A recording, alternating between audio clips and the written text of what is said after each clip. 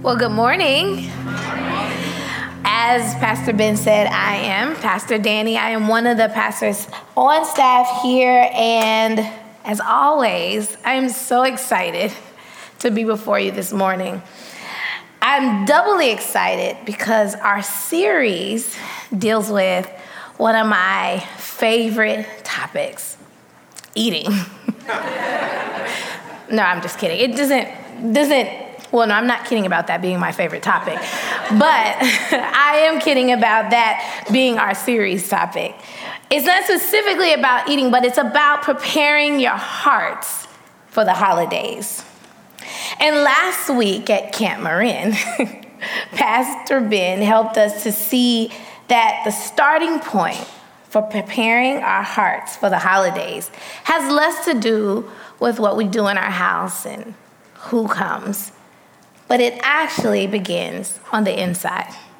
He shared that our hearts must be wrapped up in God's love so that we might wrap those that we come into contact with that same love.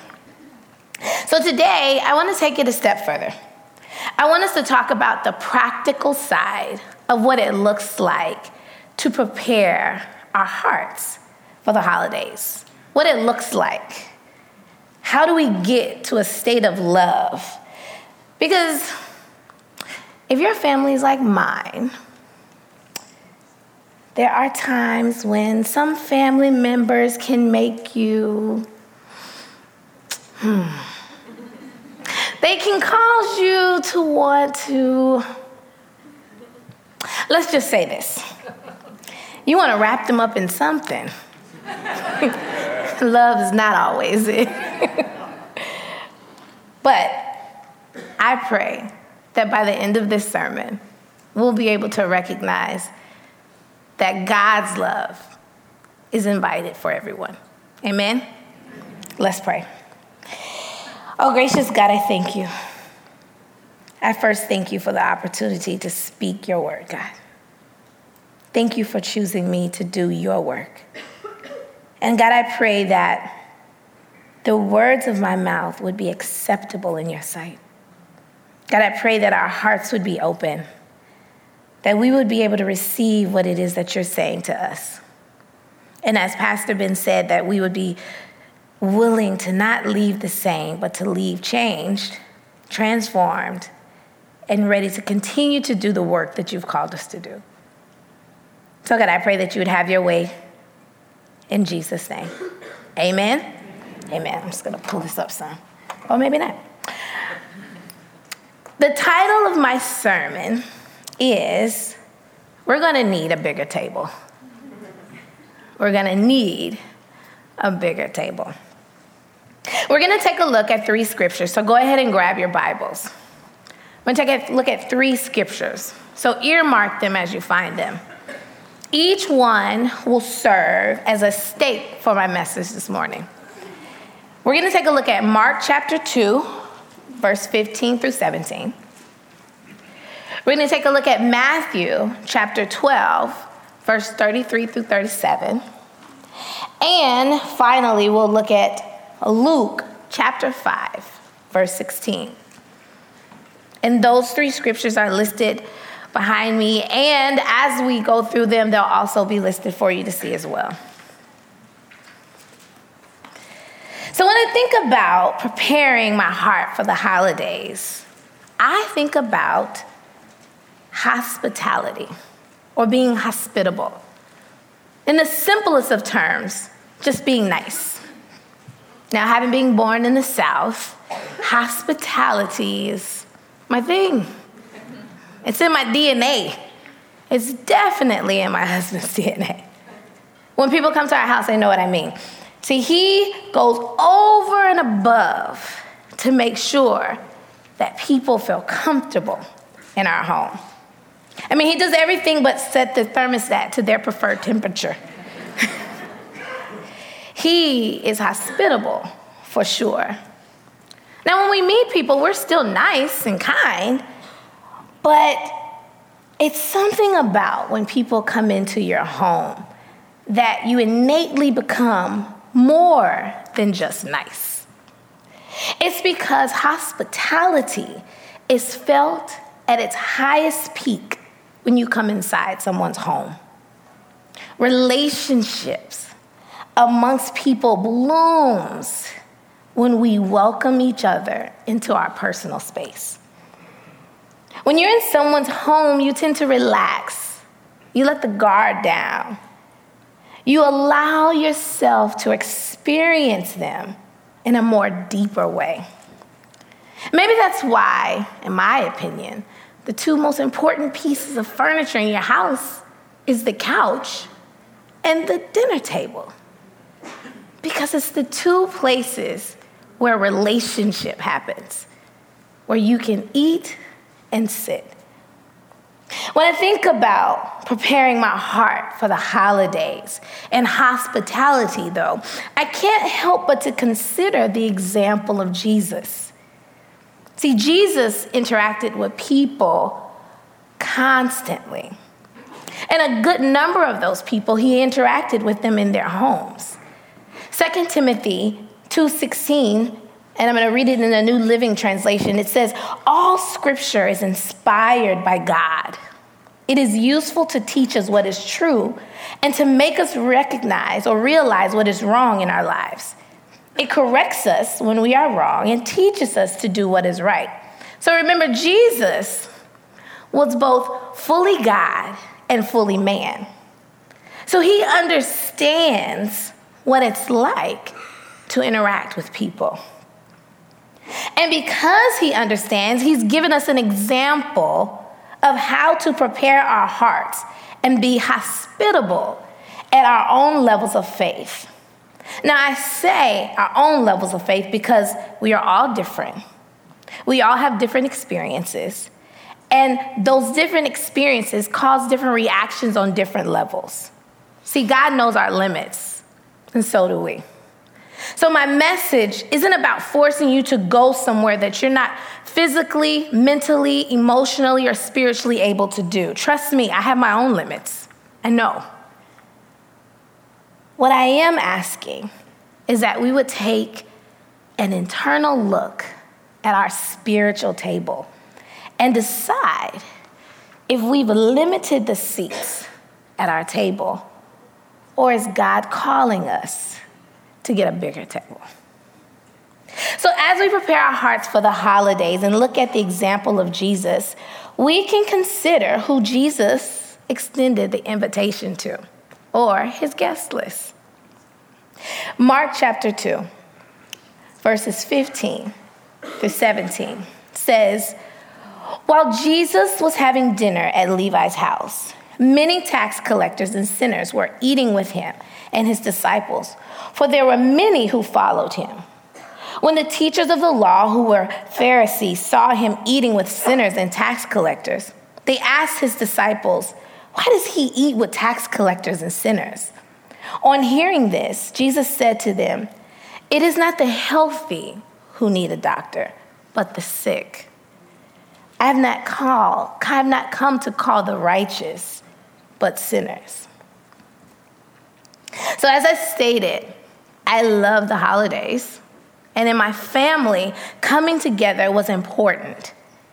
Doing so with good food made it even better. And my favorite holiday has to be Thanksgiving. It's because it's the only holiday that I can do 3 things unashamedly: eat, sleep, and binge watch Grey's Anatomy. In my family, the holidays highlighted things that we love to do. I just loved it.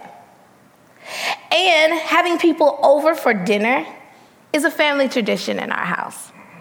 More because making people feel at home, comfortable, gave my family joy. And the easiest way to do so is just to invite them over for dinner. Now, I grew up seeing this example through my grandmother. My grandmother invited any and everyone she could find to our house for dinner, especially on Sundays. Sunday dinner was, and still is, a family tradition On any given Sunday, you would find Mr. Jerry from the corner market, the kids from the rec center, the whole church choir in our house eating and having a good time. During the holidays, all this was just enhanced. And I enjoyed laughing and creating memories, looking back at old photo albums, listening to funny stories, just eating. And as my grandmother got up in age, my Uncle James, my favorite uncle, he started doing the majority of the cooking. Everybody else just kind of brought side dishes. Some people I often questioned why they were invited, though. You see, my grandparents, they were people collectors. Everyone knew them. Mustache Joe's what they called my grandfather, and Miss Charlene, the candy lady. That was my grandmother. They were the parents of the city. They cared for and about the entire community. They helped in more ways than I could ever count. And the most prevalent way was when they would see some people down on their luck, they would invite them to dinner. Family dinner, to me, in our house, felt less like family dinner and more like the local soup kitchen. Interestingly, my grandmother would invite all these people over. She would pull out the good plates, put tablecloths on all the main dining tables, in which she told me I would not be sitting at. My aunt would even make all her best cakes and pies. I mean, they were laying it out as if the president was coming, not random people from the town. I couldn't tell you how many times I complained. It was so crowded. People were everywhere. Everywhere you turned. There was nowhere to sit and nowhere to stand. Oh, and my uncle, every single time he'd see someone come through the door, he would say, "Hey, pull up a chair." There are no chairs. Pull up a chair, grab a plate, get you something to eat. That was constantly being said over and over in our house. And guess what? I became the waitress and the maid working overtime. I was clearing plates, getting refills, bringing 2 and 3 helpings of my favorite pie. And the worst part is, I was only 8. At 8 years old, I felt like I had the worst life of all. I can remember hearing kids call my grandmother grandma. Oh, I would get so in trouble. I would get in trouble. Because every time I would hear someone say, "Hey, grandma," I would scream, "That's not your grandmother." I would get so upset. Because in my mind, they didn't belong here. Until one time, I overheard these kids from the rec center, or from church actually, saying how much fun they were having. I saw a man in tears thanking my grandfather for giving him a job on his truck. I saw my aunt praying with a lady who seemed to be having a hard time. I realized that our home had become a house of hope.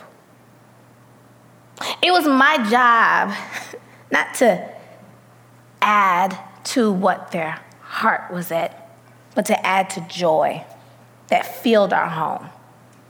So one year, I decided to put on a variety show performance. I sang and danced till I fell asleep. Do you know, even to this day, I go back home, people who knew me then, they say, "Do you remember that dance you did?" Oh my gosh. Yes. See, my grandmother knew that I may not have saw them as important, but she knew someone was coming that was important. It wasn't the president. No, my grandmother was preparing for Jesus. See, the Bible says where 2 or 3 are gathered, he is in the midst. And where the Spirit of the Lord is, there is liberty. So my grandmother was preparing the table so that people could receive the gift of Jesus. See, in Mark 2, soon after calling Matthew to follow him, Jesus ate a meal with many tax collectors and sinners in Matthew's home. See, Matthew was a tax collector, and these were his friends and his acquaintances who were now spending time with Jesus. And as Jesus' ministry grew, so did his popularity among the social outcasts of the city. Now that Matthew was a part of Jesus' inner circle, naturally, Jesus was spending time with those people who were in Matthew's inner circle. See, Mark chapter 2, verse 17 says, I have not come to call the righteous, but sinners. See, if Jesus was to reach the lost, he knew he had to have some contact with them. Whereas the Pharisees wrote people off simply because of their professions or their past, by sitting at Matthew's dinner table, Jesus may have been breaking some societal taboos, but his presence there showed that he looked beyond culture and saw their need. He looked past what they brought to the table, and he looked at the people's hearts. As we prepare our hearts for the holidays, God wants us to consider those inside and outside our circles. He wants to consider who we may not particularly enjoy being around or even feel the most comfortable with. That's why I love Bob Hess's Seeds for Deeds project called Don't Dine Alone, because he's inviting people to experience God on Thanksgiving. People who may not necessarily have an opportunity to do so. See, God wants us to focus less on who's on the guest list and more about why he invited you. See, we have been blessed to be a blessing. You are who they need to see because you represent the goodness of Jesus. You are the example that God's love is real. And no matter what people bring to the table, there's always room for another. So as we prepare our hearts for the holidays and study the example of Jesus and how he interacted with people, we must consider what he said or our conversation. Matthew chapter 12, verse 33 through 34 says, make a tree good and its fruit will be good. Or make a tree bad and its fruit will be bad. For a tree is recognized by its fruit. You brood of vipers, how can you who are evil say anything good? For the mouth speaks what the heart is full of. Conversation. Okay, so what we say. I think we all need to inhale and exhale for a moment when we think about the things that come out of our mouth because, I don't know about you, but this small space right here can do some major damage. The conversations we entertain and initiate can harm. I think if I had to pinpoint one thing or one way to clear a room, it'd be to say the wrong thing. And if I think back to many broken relationships, arguments, fights, conflicts, failed opportunities, it probably had to do with something someone said. And if we aren't careful with what we say, we can cause some major conflict. Right? And in the age of Twitter and Facebook and social media, Instagram, YouTube, you name it, all of the platforms, your words are unforgivable. I mean, in seconds, your words not only become captured, but displayed for all the world to see over and over and over again. 24/7. I like to look at social media like the McDonald's drive-thru. It's always open, ready to serve something you're not supposed to eat. Now, the words of strangers can sting a little bit, but for the most part, you can brush those off. The real issue comes, though, when someone close to you says something. It's the conversations we have with our family. I think the reason why some of you haven't been home in about 7 years is because that last conversation with Uncle Todd, it didn't go well. How do we prepare our hearts for those uncomfortable interactions? Those uncomfortable conversations? How do we not absolutely lose it when someone says something so ridiculous at the dinner table? I mean, we all have someone in our family that every time they open their mouth, you want to either retreat or retaliate. Oh, that's just me and my family? Okay, well, y'all pray for me.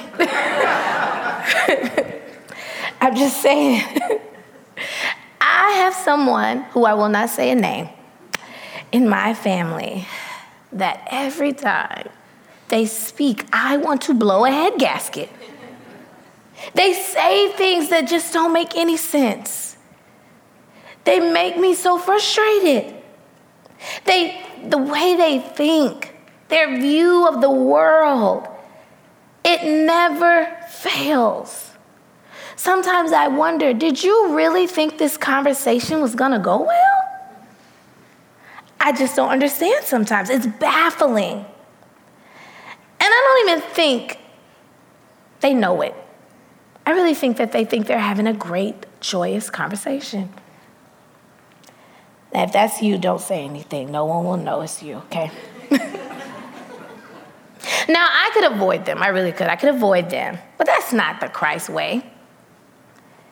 And plus, Jesus said in Matthew 12:34, out of the abundance of the heart, the mouth speaks. See, Christ teaches us that when someone speaks, it's a reflection of what's in their heart. So the question isn't, why would you say that? But rather, what's in your heart? See, hospitality at this stage is caring for the hearts of others, even when they can't care for yours. See, the Pharisees and the Sadducees tried Jesus day in and day out. Do y'all know what tried mean? To be tried? Okay, for those of you who don't, to be tried is when someone insults you, right? For example, I can laugh about this now. When Will and I first got married, I met his great aunts at their family conference. Yes, family conference. His family is so big that they don't have family reunions. They have family conferences. Seminars, literally. Have a crest, everything. It's big. They have a bus. It's a big family. Did I tell you I was an introvert? I don't know if I told you that. So we were sitting, talking, and his great aunts came over. They sat down. They looked at me, and they looked at him, and in the most southern way said, "Buddy, does she cook?" Yeah, they tried it. That's tried it. They just knew, oh, that little thing, she can't cook. It's kind of like shade, except for shade is when you know something about it. They had no clue. They didn't know. And if you see my husband, he has not missed a meal.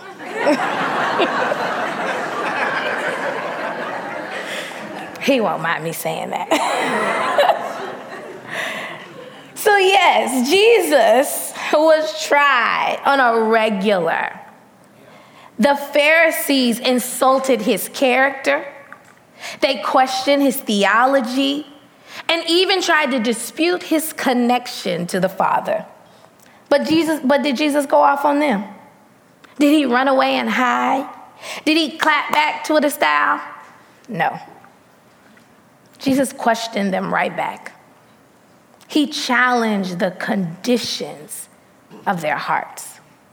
See, Jesus didn't allow the conditions of other people's hearts to change the condition of his.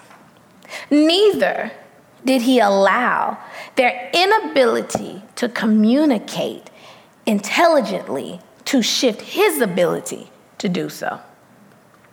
See, he connected with people's thoughts and feelings. He understood that some conversations and ideas needed to be connected with existing frames of references if they were to last. He seldom pressed for closure or decision. Instead, he understood that time is required for some ideas to simmer and for people to own them before they can act on them. But he also knew that some people may never understand his train of thought.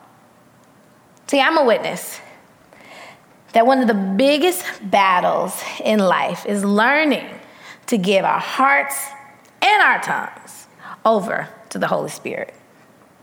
See, we must understand that the power of the tongue, we have to understand that the tongue is a powerful weapon.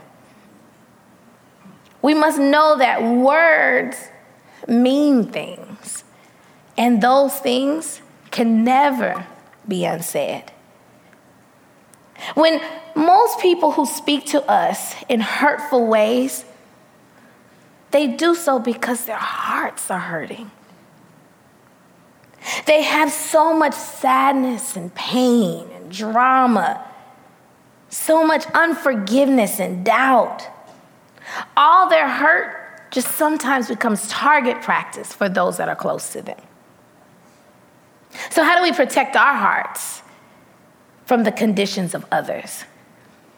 Well, just this week, I was reminded that you love them, but you set boundaries. Proverbs chapter 4:23 says, above all, guard your hearts. I like to look at my words as the clothes my thoughts put on before they go outside in conversations with other people. So I guard my heart by taking the temperature of the hearts of those around me. For instance, if someone seems to have a more heated heart, instead of me adding on layers, I take off a few so it doesn't make it hotter. But if someone's heart feels cold and seems chilly, I add on more layers to protect my heart, but also to warm theirs. What I'm saying is, as believers, we have been called to be the thermostat, not the thermometer. We set the temperature of the conversation. We don't let the conditions of other people's hearts change the conditions of ours, no matter what the conversation is. We do our very best to speak from a place of love, not from a place of hurt and frustration. And like my granny always said, if you can't say something nice, no, she said you pray until you can. Not saying something was not an option for her. So as we prepare our hearts for the holidays and study the example of Jesus, after we've prepared the guest list, after we've considered our conversation, like my granny said, the next thing we must do is pray. Luke chapter 5, verse 16 says, but Jesus often withdrew to lonely places and prayed. Family, I think it goes without saying that if we are to get through these holidays, we are going to need to pray. Well, amen, all by myself. We are going to have to pray. And I'm not talking about foo-foo, drive-by, here and there, random, when you think about it, prayer. No, I'm talking about real deal, strategic, fervent prayer. Prayer is vital to our lives. Praying intentionally gives us the power against the weapons of the enemy. And trust me when I say the enemy is not sitting back, waiting, hoping for the best. No, he has been plotting. He has been planning. He has been strategizing about the perfect connections to destroy the blessing of the unity of God's people. See, Ephesians chapter 6 and 12 says, "For our struggle is not against flesh and blood, but against the rulers, against the authorities, against the powers of this dark world and the spiritual forces of evil in the heavenly realm." Do you know what the number one trick of the enemy is? It's offense. The devil's number one weapon to separate God's people is through offense. You see, he knows that if he can offend you, he can stop you from doing God's will. Prayer guards our hearts from that. It's our constant protection against the devil.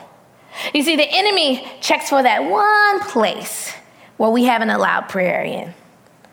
He takes that and puts it with a condition of someone else's heart, wraps it up in poor conversation, and boom, you've got offense and separation. And that leads to the gospel being silenced. But guess what? His tricks aren't going to work this time. Because this time, we're going to pray. And we're going to pray. And we're going to pray some more.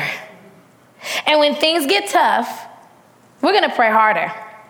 And if someone shows up to the holiday dinner that irks your last nerve, you're going to find a secret place and you're going to pray louder.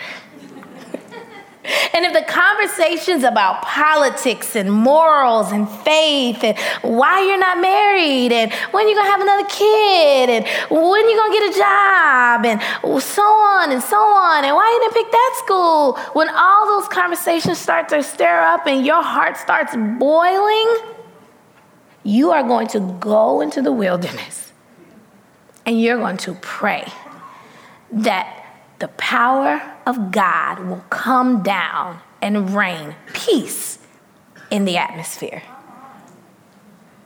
James 4:7 says, "Submit yourselves then to God. Resist the devil and he will flee." There is power in the name of Jesus. Matter of fact, my Bible tells me that demons tremble at the name of Jesus. I know there's power in prayer. Prayer changes things. Sometimes it's the situation, but more oftentimes it changes me. Trust me when I say, when you call on the name of God, he will show up. Here's the thing. Jesus makes room for everyone at his table, including everything they bring with them. God wants us to come together.